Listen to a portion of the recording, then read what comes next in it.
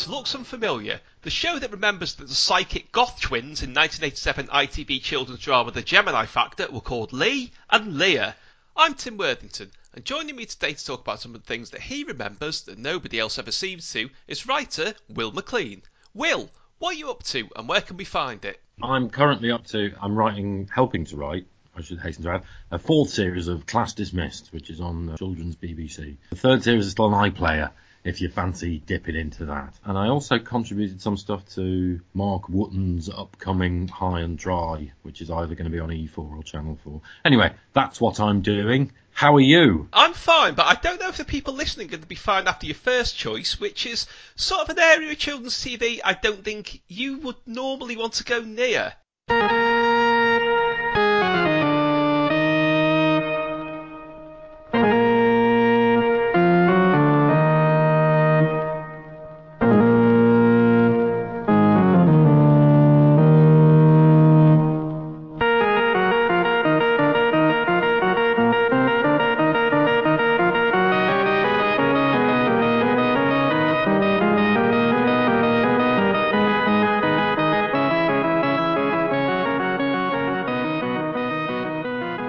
Okay, well that's an extract from Bart Staccato Review, but performed in a very unusual style, and it will be striking fear into a lot of people listening. But Will, why is that? It's because it was used as the theme to Once Upon a Time Man, which was a purported to be an educational. It was an educational show.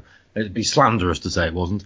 It was a very good educational show, but it had the big problem with Once Upon a Time Man was the title sequence, which begins with humans descending from the trees. And then, gradually, like in a Simpsons couch gag, they become, it's a man. It's very patriarchal. Once Upon a Time Man, you probably got that from the title. He becomes a caveman, then an Egyptian. It's surprisingly comprehensive for the time it has. And then eventually, it sort of shows, human progress accelerating. There's a car, then a train, then it's a plane, then it's like an Apollo 11 style rocket. And then there's lots of sort of notes of panic sets in as you watch it, especially as a child. Because then lots of panicking men run towards the rocket, and the rocket takes off and it goes into space, and the Earth blows up at the end.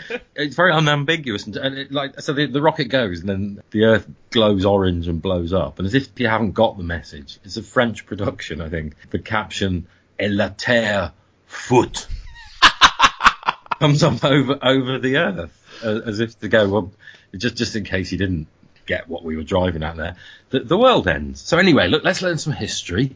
And the show never really, to a child. I mean, I first saw it. It started in 79, I think, or 80. I think it was shown in 80 over here. But I could never get beyond the title sequence because it was like that was kind of setting out their stall. They were going, well, human history is going to end any day. So, but let's have a look back at some of the highlights. And it was such a weird approach for a history show. Well, you say it started with humans coming down from the trees, but it actually started with, this is the thing that always stayed with me, the creation of the universe in sort of blue and black swirls and the supernova and the Big Bang, all kinds of things, and then sort of bubbling lava, and right in the middle of it, Barnaby appears. Yes, genuinely, yes, a line drawing of Barnaby, and at that point I think Barnaby hadn't been on for a few years. It was something that just existed at the back of my memory. I remember thinking, what?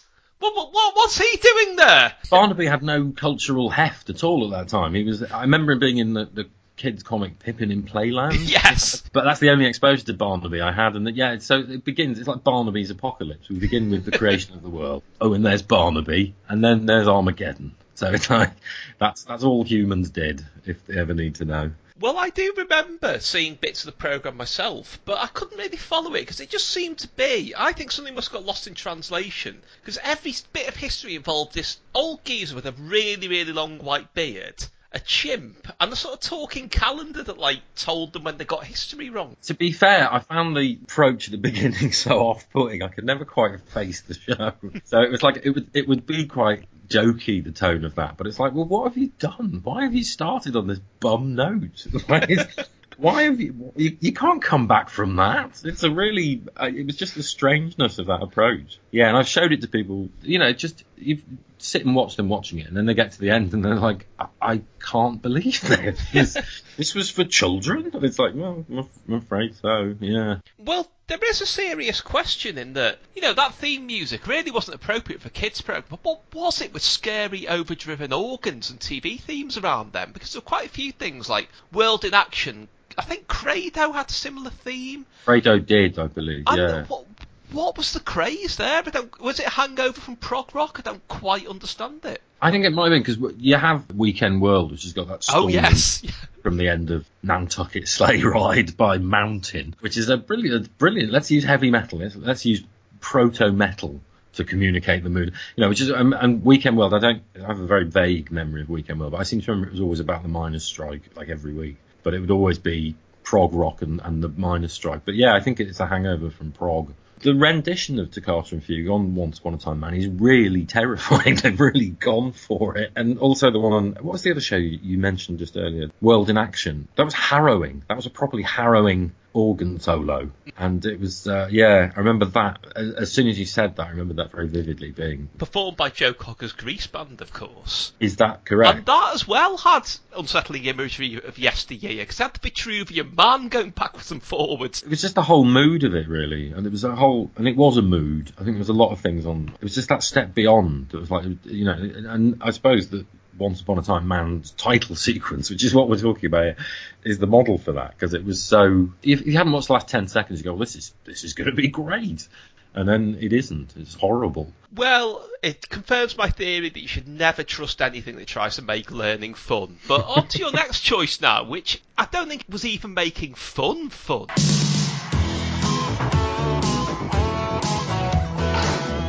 was a high school star. Everybody thought he'd go real far, but he didn't get a thing from the classes he took. He just wasn't interested in his books.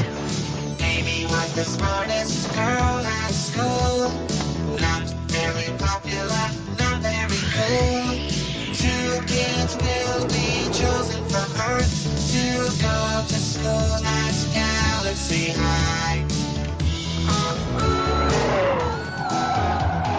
Traveling millions of miles through space to go to school in a far-out place. Amy is the sweetheart. Doyle's got a lot to learn here at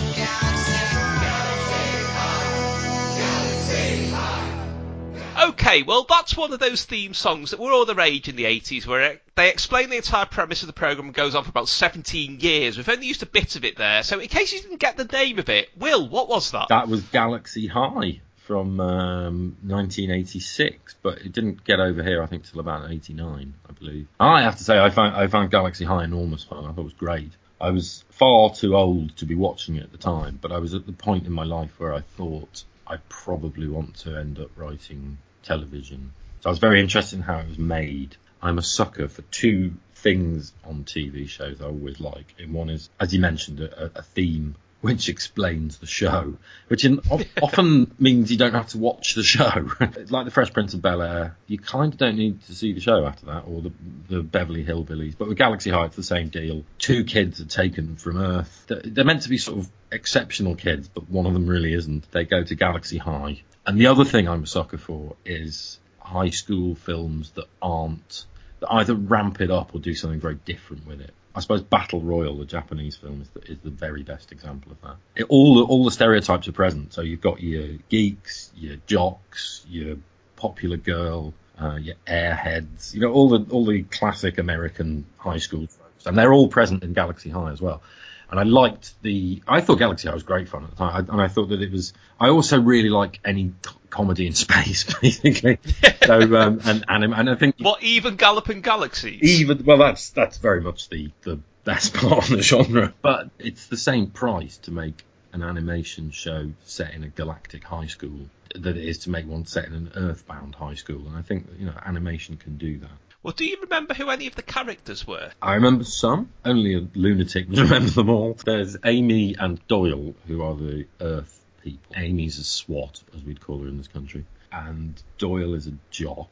I don't think we have an equivalent word for that here. And they're both quite likeable in their own way. And they get taken to Galaxy High. And for some reason, Amy gets on really well and Doyle doesn't. And there's your premise right there. And I remember, and also the thing about Galaxy High is it was done by Chris Columbus, who did Home Alone and one of the Harry Potter films and stuff. And it was very much, he wrote Goonies as well. I mean, lots of, this is someone with a very good track record. And this is something he did that didn't quite take off. And I think it was slightly ahead of its time. Well, wasn't one of the artists was involved with Ren and Stimpy, weren't they? Is that correct? I don't know. Yeah, I didn't find out until recently, but it seemed to make visual sense in my head. But the main reason I remember it was shown as part of the Wide Awake Club over here, and initially they used the full theme song for about 3 weeks, and then after that they just cut it to a clip of them all chanting "Galaxy High, Galaxy High." They obviously thought people are sick of this already. It's quite unfortunate because if you turn that over cold, it might appear that they're shouting Galaxy Heil. The other thing that's worth mentioning about it is at the time I thought the animation was incredible,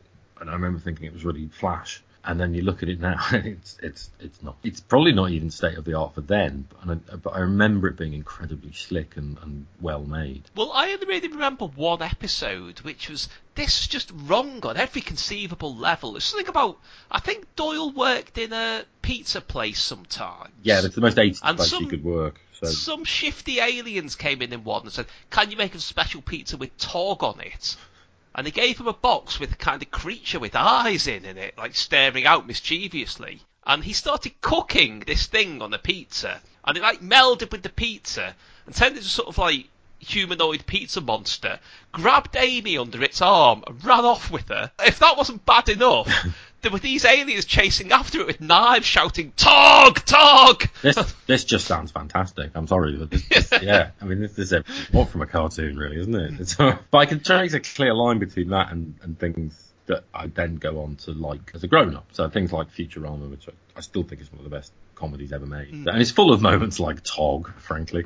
And Rick and Morty, I suppose, now at the moment, which is another show that just goes, well, animation can do this, and then shows you what it can do. Well, did you also like its sort of close relative Gravedale High, which I think was from around the same time? And what baffled me about that was it was Gravedale High starring Rick Moranis. He was in it as a cartoon of Rick Moranis, and I never quite got my head around that. It's those little conceptual leaps that really confuse you as a kid. You're like, well, how was it Rick Moranis in it as a cartoon? Was it? And also because you're so used to being ripped off as a kid by it not being Rick Moranis, and it being like, But the other thing that's worth mentioning about Galaxy High is that it's Frank Welker provides some of the voices. I think that he's the only member of the voice cast whose name I recognised anyway. Of course, he's the original Fred in Scooby-Doo. He just did everything. Google Frank Welker. He's in absolutely everything. He does turn up in Futurama, actually, as Nibbler. Well, Nancy Cartwright did some of the voices as well. Is that correct? I was unaware of that, but I presume it's quite a small... But I think Maurice LaMarche is in a couple of them. Anyway, these probably. Yeah, I mean, because he's in everything. I just, at the time, remember thinking that it was so fresh-looking, and so... Because, like, as you get older, the gloss kind of goes off American things in Britain, and you get a bit cynical. But as a kid, they're kind of amazing, and there's an amazing spirit to them that you like that's quite seductive and quite sort of can do. And I think as a British person you go, this is amazing, this is everything I can't do.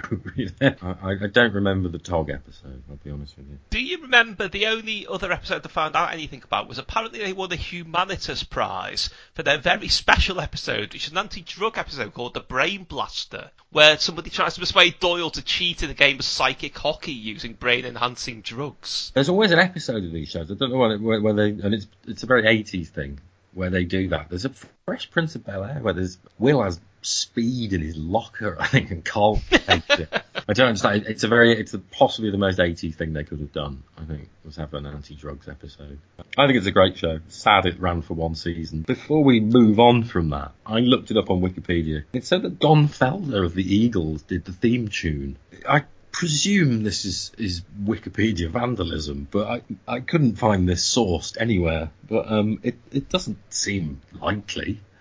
I mean, he'd have had to sort of break off all of his activities in 1986 to do this. It doesn't seem the most plausible story. But it could be. I mean, who knows? Well, I'll just say before we move on that one last thing about, I think the Galloping Galaxy theme was actually a parody of those sort of explain the programme in 17 hours theme tunes, because it rattled through the premise of the show really quickly, and as we said in the song Galloping Galaxies, which I was really liked. But that was actually a great piece of music. But in absence of anything else to use a clip for your next choice, here's another great piece of music.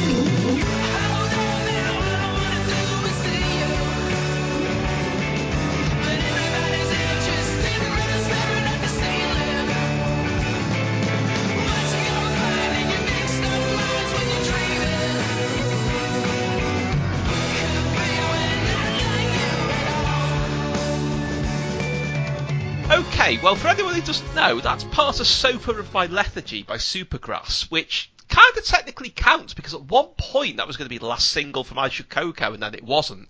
Nobody remembers that, including the band themselves, apparently. But I'm using that because I don't actually know anything about your next choice, which is, well, Will, what is In a Sofa? This is at primary school. We had a reading lesson at the end of the day where you could pick a book from the library and read it. And the books were, you'd heard of every single book in there. It was all Famous Five, Secret Seven, and the kind of books you get in a primary school in the 80s. And there was also a book called In a Sofa that had no words, and it was about a boy who falls down the back of his sofa and is then menaced by various things that live there. And all the things that live there were made of, like, there was, years before Doctor Who did it, there was a copyright baiting Licorice All Sorts man, and there was a pair of scissors, I think, and there was, change. I didn't want all my choices to be like, sort of mockery. This was a really good children's book. I remember, I can't remember how old I was when I read it, but I remember it, I suppose, is the key point here. And I don't remember a lot of other children's books that I read at the time, that they just passed me by. And also, like, read is a weird word for this because there are no words in it. It was just a series of images, and it was all the more powerful for it. Powerful. Sorry, it was another odd word to use, but it was an interesting. It's one of the things that I took literally the point of your podcast being that things that no one else remembers, because it's almost certain nobody remembers this. And I've never Googled it. It was just one of those things that it stuck with me because it was such an interesting story, and it also is one of those stories that is based squarely in things that kids do. Yeah, because they always fall down the back of sofas, so it's based on what they do. Well, they do. I mean, they're never done doing that. But me and my sister would regularly have like treasure hunts down the back of the sofa, and the longer you left it, the more interesting it would be, because there'd be more, there'd be like a chip down there or something. But it's that thing that kids do. There's a kid show at the moment, because I now have a child. I end up watching a lot of Sarah and Duck, which is a brilliant kid show. And there's one in that where they are watching their toys to see if they move, and sort of trying to get the drop on them, because it's that thing that every kid does. I think if I look away, and I suppose Toy Story's exploited that a bit more in a bit more high profile a manner, but it's done in a very low key way, and it's the same thing within a sofa. It's just that thing that if you tell an odd story or an offbeat story or a strange story, you are so much more likely to remember it than if you tell a rather dull story or a story that's like another story. I really like the idea of an odyssey down the back of the sofa. Well, going back to what you were saying about fear of toys moving, that's reminded me that, I think everyone has that when they're quite young, but mine was really bizarre, because it wasn't actually about any toys I had.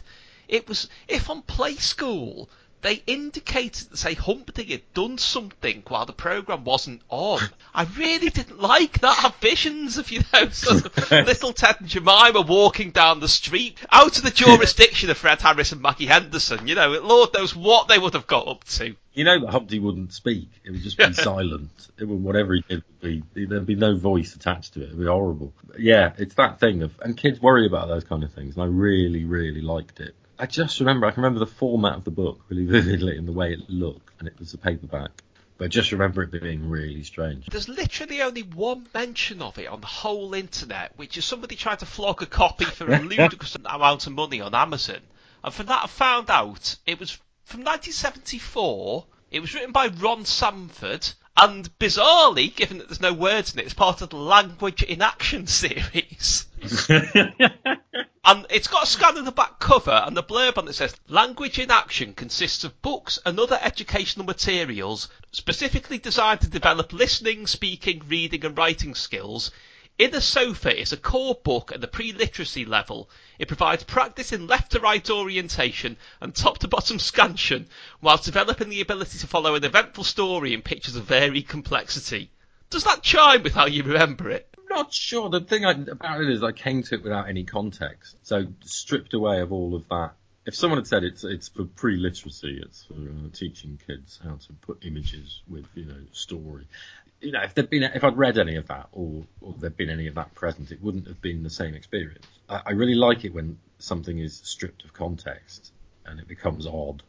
And that's a very good example of that, because it was such a strange experience. It was almost like going down a sofa yourself, just to find that book and go, right, that's happened to someone. A friend of mine, when In the Night Garden started, I was aware of it as a thing, but had never seen it. My friend got me a birthday card that had Iggle Piggle on it, and he was bent round sideways, so the card he had to sort of accommodate himself on the card. I'm doing it. I don't know why I'm doing it. You can't see me. I'm stretching my head over like that. You can hear it in my voice. And it was him with his sort of weird David Cameron face, and then the caption, all aboard the Ninky Nonk. And I had no context for it. I was like, where did you get this? Does this come from another world? I mean, I don't know what it's promoting or what it describes. And it had some equally baffling thing written inside it. It's like, what is this? Where does it come from? And I love that idea. It's like, it's so much more powerful if you don't know where stuff has originated from, and I think that's the Inner Sofa effect. That's like when I went to buy, I think it may even have been the Stone Roses Second Coming. It must have been, because I went to HMV to buy that. There was a queue that I assumed was to buy Second Coming, but it was full of very unlikely looking people, very young children, sort of harangued looking parents. I thought, this is quite odd. And it turned out they were queuing a row of videos for Timon and Pumbaa, who at that point, because, however old I was, I had no interest in Disney films, I had no interest in The Lion King. Are they from The Lion King? They're from something, but I just didn't know what they were. I just remember seeing them and thinking, no, that is not a thing. What? Why are you all waiting for this? It doesn't exist. And I went on to buy a disappointing blues album. The thing is, considering in your life how many times you're faced with genuinely extraordinary, it's not very often. And there's a great piece of writing by M. John Harrison, the science fiction writer, where he talks about just channel surfing one night. And he turns over the channel, and there's people have made this sculpture. It's like a metal cast sculpture, and it's just got all bits coming off it, and it doesn't make any visual sense to him. He's like, what are they doing? This is amazing.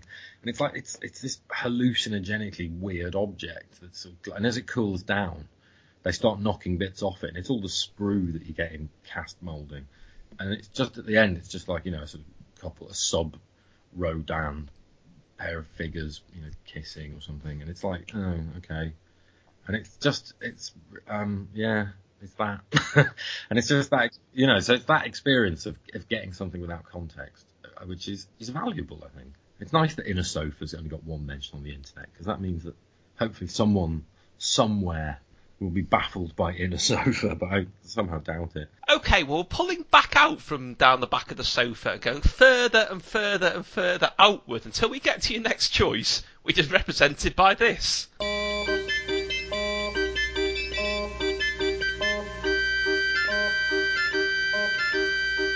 The picnic near the lakeside in Chicago is the start of a lazy afternoon, early one October. We begin with a scene 1 meter wide, which we view from just 1 meter away. Now, every 10 seconds, we will look from 10 times farther away, and our field of view will be 10 times wider. This square is 10 meters wide, and in 10 seconds, the next square will be 10 times as wide. Our picture will center on the picnickers, even after they've been lost to sight. Right, well, I know what that is. I'm fairly sure a few people listening will know what that is, but a lot won't. So, Will, what's going on there? That is a clip from a 1977 film called Powers of 10, which does exactly what it describes. It's a couple having a picnic in Chicago, I think it is, next to Lake Michigan, and it pulls out slowly at first, and then it just keeps pulling out, and it's framed as you go out by exactly how many powers of 10 you're moving out. So it begins at 1 meter squared, and it ends up at, obviously, at some horrendously high number where the only light's a sort of individual galaxy, or it's just the Milky Way or something. And then it goes back in. So it goes back in at like triple speed, and then it dives into one of the picnickers' hands, I think, and then it goes into the proteins and then the molecules, and then eventually it just doesn't make any coherent visual sense because they've gone beyond everything's just basic subatomic particles. It's one of the most interesting 10 minutes and 35 seconds, I think it is. I'm saying that because I've seen it on YouTube that many times. But it's another thing I saw as a kid. It's almost impossible now to describe it in the age of YouTube, how if something was on and it was on like Screen Test, I think I probably saw this on, or something like that it was gone. You would never see it again. And you had to describe it to your friends. You go, and it keeps pulling out of Chicago. And you're like, well, what? Why was this good? But for the people who've actually seen it, especially as kids, because kids are obsessed with that kind of thing. They're obsessed with scale and the cosmos and where we fit into it. And that's another thing I think that gets lost as you grow up, if you're not careful, that you lose that sense of asking questions. I always liked things like that. And it was also incredibly disconcerting because it's so real, I guess, is the word I'm looking for. There's not a word, none of the images you see are false. They're all obviously animated. They're generated artificially, not by computers at the time, but I think they were computer assisted. I don't know. They're a representation of everything that really is. So there's an unarguable sort of weirdness to it. Almost as if and as kids, I don't know whether did you ever find a textbook or a book in a second-hand shop that belonged to a kid, and it has that thing at the title page where they've gone, this belongs to Charlotte Benson of 9, The Road, and they go like Great Britain, the solar system. It was the equivalent of that. But with, made with like $1 million or whatever. And since talking to you about this, I found out there's another one which I think is even more eerie, which was called Cosmic Zoom, which was made by the National Film Board of Canada, and that's got a mosquito in it. A mosquito feeding on a boy's hand.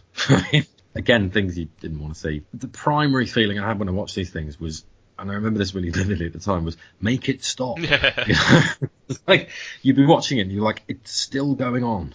Like it's gone beyond all sense and reason now. Where are they going? And it did that in both directions. And I think as a kid, it was that first exposure to something that on television where you go, I find that genuinely unsettling. Well, I remember having similar thoughts about it. In the 70s, for some reason, there were lots of films like this, sort of 9-10 minute films based on a scientific principle, showing off about camera work they could use, and with very little context or explanation. It just went straight in, started happening, straight out again, often with no credits at the end. And they just turn up on TV when things have run short or whatever. And the one that I always remember, you might remember it too, because Granada used it a lot, was there was a guy on that really sort of glary 16mm film, with like sort of those big bursts of sunlight all over the frame. It was a guy just at the North or South Pole or something, just turning up and doing extreme winter sports. In the kind of, the helmet, the goggles and everything. There's no context to it. I just remember sitting there thinking,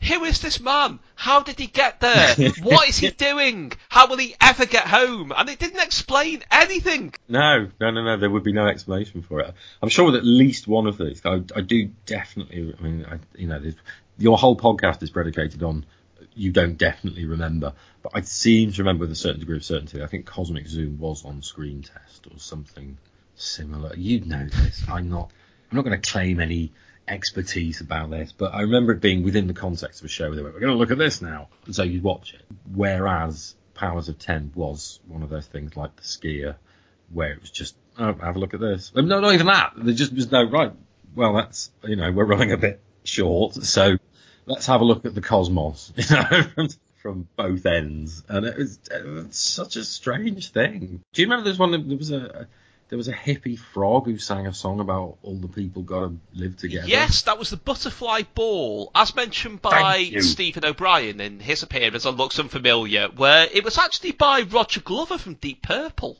So I remember that being, but that was sort of just ignorable to me. It wasn't like, I sort of was familiar with Roger Glover. I was more familiar with Roger Glover than I was with seeing the Milky Way at great speed. It was that sort of bounced off me, but it was Powers of Ten, and more particularly, I think now I think about it, Cosmic Zoo. But though I did see both of them, I'm fairly sure as a child I saw both of them, and you just go, this is. Why? It didn't seem to bother adults. Well, I'm not going to suggest Roger Glover ever saw the cosmos at high speed, but speaking of expanding minds, this brings us round to your next choice. Yes, and I've no idea what he was talking about. Have you, Sweep?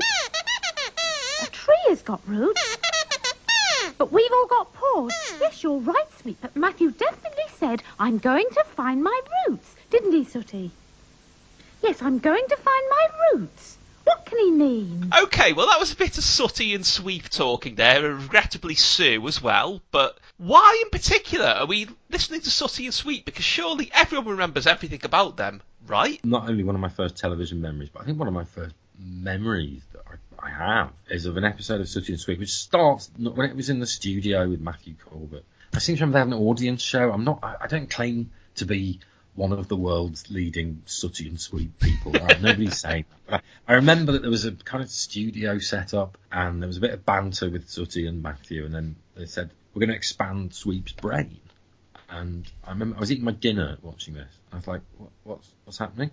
And the plan was that they were going to... And they showed a sort of X-ray of Sweep's head. What? With a little pea brain in it, like a silhouette. And they go, we're going to use this machine to expand his brain. I remember this really vividly, and the joke is it backfires, and Sweep is made really tall, which is a kind of a cop-out, because if you're committed to the brain idea, that's what you want to see working. But the main thing about it was, I remember I'm slightly obsessed by, I've said that about 3 times now, and nobody's that obsessed by anything, but I'm interested in jokes that are in the wrong place, and this, as a kid, really felt like a joke that was in the wrong place, because it was like sort of nauseating that they were gonna do this to Sweep. I always felt Sweep wasn't especially stupid. He didn't have a problem with his brain. It felt really the whole thing felt really sort of unnecessary. I mean, but it was that thing, and the big example I've talked to about this with other friends. As a kid, I hated it in cartoons when characters had an electric shock and you could see their skeleton, because that felt like an intrusion of a weird, different level of reality into a cartoon. And this felt like that. It felt like a joke or just a thing that should have been not in the show. Well, I have a troubling half memory of the Sooty show, which very few people I've met seem to remember at all. I must have been on 1979, I think. It's one of the very earliest things I remember sort of being consciously aware of on TV, was they had a series-long storyline about a terrorist called the Black Hand, who was committing all these shocking crimes and basically leaving threats for Matthew, Sooty and Sweep in sort of, ransom letters cut out of newspapers. And in the last episode, they found him, and it was Bob Todd. That was the most bizarre thing about him. But it was, of all the people, it's Bob Todd. Yeah. But I remember it getting quite alarming at some points. There were cliffhangers. It said, we will get you, Matthew, signed the Black Hand. Writing kids' TV, you can either, you show kids too much, and you either do that in a right way or a wrong way. One of the reasons the reboot of Doctor Who was so successful, I think, was that it was aimed at a family audience, but it also had that thing that kids really liked to overhear adult conversations. So it had stuff in it that you kind of will overhear as a kid, but you shouldn't, gay jokes and conversations about, just people's lives, basically. And that's brilliant. And that's a good example of that done really well. Whereas something like Bob Todd being a terrorist strikes me as being on the other end of the spectrum, where you've miscalculated. I seem to Russell T Davies did that with Why Don't You, didn't he? He turned it into a soap, which was sort of brilliant. Well, that's quite something I've heard about that I wish I'd been able to see at the time. Was, obviously I knew there was Zig and Zag, and I knew there were Rog and Podge, who were done by the same guys. I didn't know that they actually came from the same programme, which was an Irish programme called The Den, which I think was a human presenter and Zig and Zag and Dustin the Turkey. But they found, I think it was Podge, in the storeroom, thinking he was venturing the quiz dummy. And he would come to life when they weren't on the screen.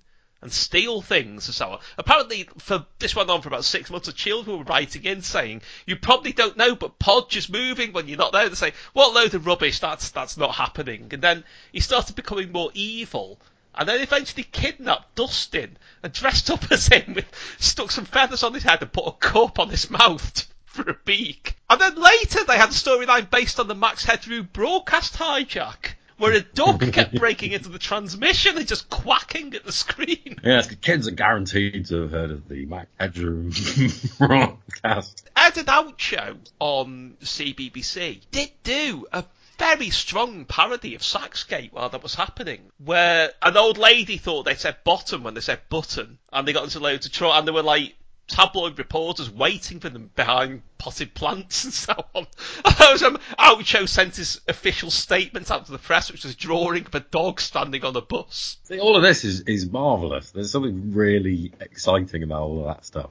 But it's just if it's misjudged and not stating the rules, because kids are very keen on the rules. I think as a lot of kids now, they watch things like The Simpsons, I suppose is a good example, because it's still really popular with kids. And they know that the characters are all flawed, that they probably have secrets, they have an inner life, they're not what they appear. And as long as you know the rules, you can sit back and enjoy that. But you don't want Sweep's brains to come into that be an issue, we're desperately worried about Sweep's intelligence, so we're going to try out this machine.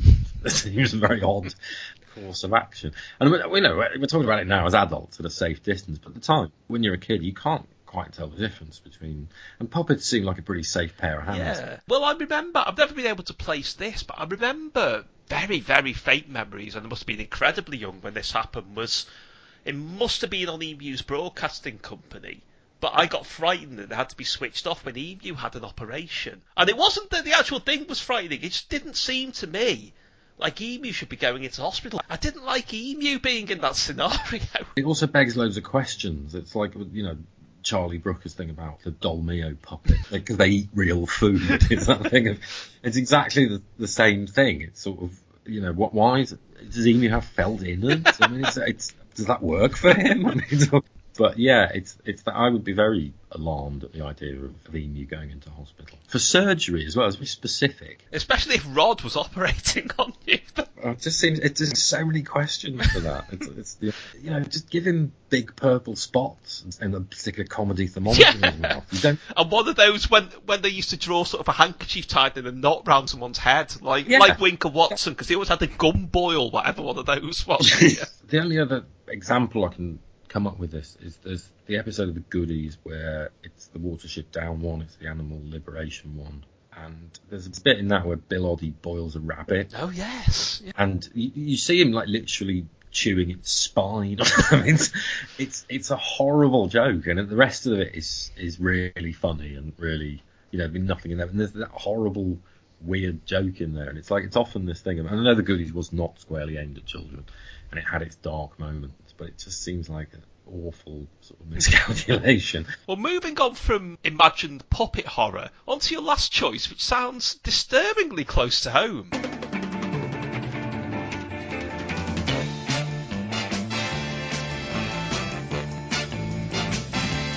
On her way to work one morning, down the path alongside the lake, a tender-hearted woman saw a poor half-frozen snake. His pretty colored skin had been all frosted with the dew. Oh, well, she cried, I'll take you in and I'll take care of you. Take me in, oh, tender woman. Take me in, for heaven's sake. Take me in, tender woman. Sighed the snake.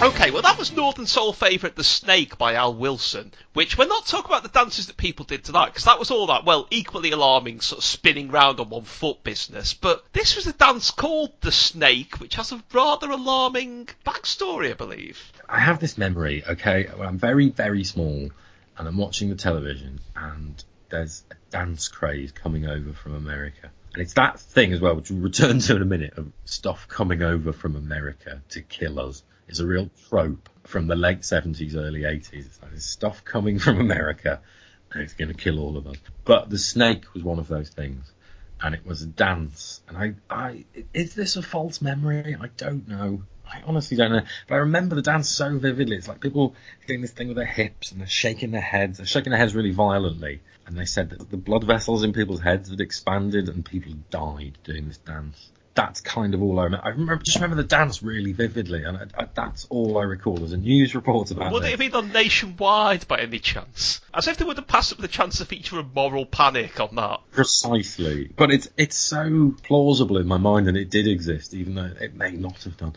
It's that thing of stuff coming over from America, and it got me thinking about this. Now, killer bees were coming. They were always coming. Summer, people go, the killer bees are on their way. And it was taken as a thing that everyone would know what they were. They're a real thing. I mean, they are a real thing, but they're not, it's like they really have to be provoked. Well, sometimes it was things like the Beastie Boys or Snoop Dogg or Beavis Yes. and Butthead as well. Beavis and Butthead, and yeah, I definitely remember the Beastie Boys were like, it's all over now. And sometimes it was quite refreshing when it was a homegrown thing. I remember the when Frankie Goes to Hollywood were on top of the time, people were like, oh, right, it's civilization's ended. It's like, these guys are going to come along, and after even 30 seconds of watching them, society will be over. And it was, and it was Frankie Goes to Hollywood. It was at the time as well, in the early 80s, Mount St. Helens erupted. So there was that as well. Ash cloud that was coming to kill us. And there was a heat wave. There was definitely a heat wave. And this is above and beyond all the well-known things that really were a problem and still are, like crack and AIDS, and those things which did originate in America, on the North American continent. And the idea was that, but it was these things as well that were lumped in with that, because it was such a perfect news story. Well, I did look up the snake on BusterMove.com, which it was really had this to say about it. The snake is a dance move where the dancer sways their head and shoulders around side to side. So you were right. And then it added, the move is famously known to be the signature dance move of lead vocalist Axl Rose of rock band Guns N' Roses. Famously, yeah. If there's one thing that springs to mind when you say Axl Rose, it's that. That's even more misremembered than the gibberish I came out with earlier. Your memory is so unreliable, but I just remember watching, and we had a black and white television, so I remember it being in black and white. I remember watching it and thinking, why would anyone do this? And it's the genuineness of my thinking that makes it more convincing, where I had a proper reaction to it, going, why? Well, just don't do the dance. Also, as well, of youth culture-y things that were coming to kill us. Well, I mean, one homegrown one, which I have mentioned on here a couple of times before, was even as a child, I was struck by the fact that people weren't just getting worked up about the actual films with video nasty. It was almost as though they thought videotapes had some kind of supernatural power, that they could get you while you were asleep, that there was some force coming from beyond the tape that could attack your mind or body, even computers as well. Computers definitely had this, and they never quite shed it. I mean, and quite rightly, I think, 'cause, your webcam can be hacked and all this stuff now. But at the time, it was like if you touch it, it'll read your DNA or something. And it was, but it was the same with videotapes. They were things of fear that you'd regard with suspicion. But one thing you don't get now, in some ways it's a sad loss. I mean, the video nasties is a similar thing to this, is a fear of what you don't get to see, what they are stopping you from doing or experiencing or seeing. Because, you can, in inverted commas, ban anything now and people can get hold of it. But I remember being, well, you mentioned Frankie Goes to Hollywood. I don't think I heard Welcome to the Pleasure Dome at the time. Trying to get hold of that would have been considered a step too far in the midst of all the controversy. I mean, obviously I'd heard the single, but not the album. And there are wild tales of, what happened on it, which weren't quite true. But beyond that, if a film was banned, that was it. You didn't see it, and you just heard reports. I think, wasn't Gremlins delayed? Obviously, it's a great film, but you imagined a very different film. Yeah, it's stuff you can't have. You immediately want it. Part of the reason that Frankie Goes to Hollywood was so huge was because you were suddenly told you couldn't have it, and it was dangerous in some way, and it became incredibly. It's like at school when they ban a craze that everyone's into, or appears to be into, and then it just blows up hugely because it's forbidden. This doesn't help us with the snake. I just don't know where it came from. I don't know why the snake. Yeah. I honestly cannot say where it came from. But just still on that theme, I'm interested to see your reaction to this now, because I bet it was the same as mine. Now, I know you will have read this very early on in the existence of Doctor Who magazine. There was a 2-part feature called Unsuitable for Children, ? It was a rundown of all the complaints that have been over the years, like the cliffhanger and the deadly assassin and things like that. Did you read that and were you quite frightened at the end of it? But just at the thought of all this stuff you hadn't seen, you thought you wouldn't see, that sounded much worse on the printed page than it actually was. I do remember that feeling, I remember it with Doctor Who, and I remember it with everything. I remember it, and also I don't think it helps because you invent things which are far worse. So when you do see the actual thing, it's kind of vaguely disappointing. Are you going to tell me now there's something in Doctor Who magazine where there's a dance craze called the Snake? Snake dance. So there you go. That's entirely where I've got it from. But I can't believe neither of us thought about that joke. Well, that's the other thing as well. Is if you Google snake dance, it's a blind alley because it's not going to work. I remember being very curious as to who would go out and dance this strange mythical dance that may or may not be real. Well, just as a final note on that, do you remember what Break Machine's second single was after Street Dance? I might be able to. Hang on, I'm not Googling it or anything. I'm really genuinely thinking about this. You gonna let your body move? Street dance. No, that was Street Dance. That's. I know, Tim. I know. I'm going through that. It's my mental library. I'll go through it how I like. No, go on. It was Breakdance Party, so really messing with the formula there. It would have to be something like that. I mean, what was Scatman John's second single? I mean, that was Scatman's World. It was Scatman's World. What was Guru Josh's second single? That I do know. That was Whose Law Is It Anyway? I didn't own it, but I remember how it went. Oh, I've got a signed copy of it. I remember it was a series of rhetorical questions. Are we living in a world of law? Whose law can it be? Well, on that note, remember, kids, don't do the snake. Will, it's been a pleasure. Thank you. Thank you very much.